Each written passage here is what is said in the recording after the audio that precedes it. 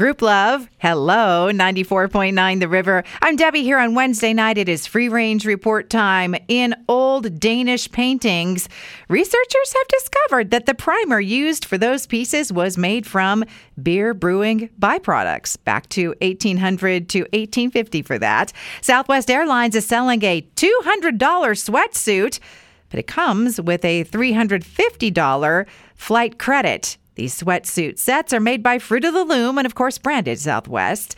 Lobster rolls, but instead of a roll, a tortilla. So I saw this. It's almost a lobster taco, but it's missing salsa. Canned cold foam for your iced coffees at home, available in some stores. It's in a can like whipped cream, but it is not whipped cream. It is flavored and slightly sweet. Project Turkey Watch is underway in Boise's North End. Wild turkeys like all the free food, and they raise broods in several neighborhoods, not even just the North End. And mosquito season is here. People are reporting that even though it's kind of early, they're especially bad in North Nampa.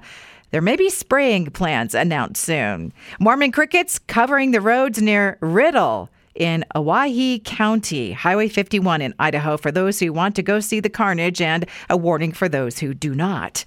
And cicadas are emerging, and yes, we have them here in Idaho, although they do not swarm like they do in other areas of the country, or like those Mormon crickets I was just talking about.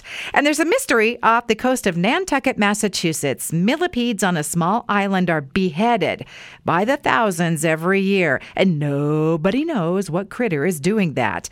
It has not been documented as happening anyplace else on Earth. Once someone saw a bird do it, but that's in doubt for the level of how much this happens. Voles have been suspected. Other insects are possible on the hit list. After taking many classes on creepy crawlies over the years, I think they're eating each other, right? And again, if you want to write a horror movie or a book, just steal a plot from the real-life world of insects.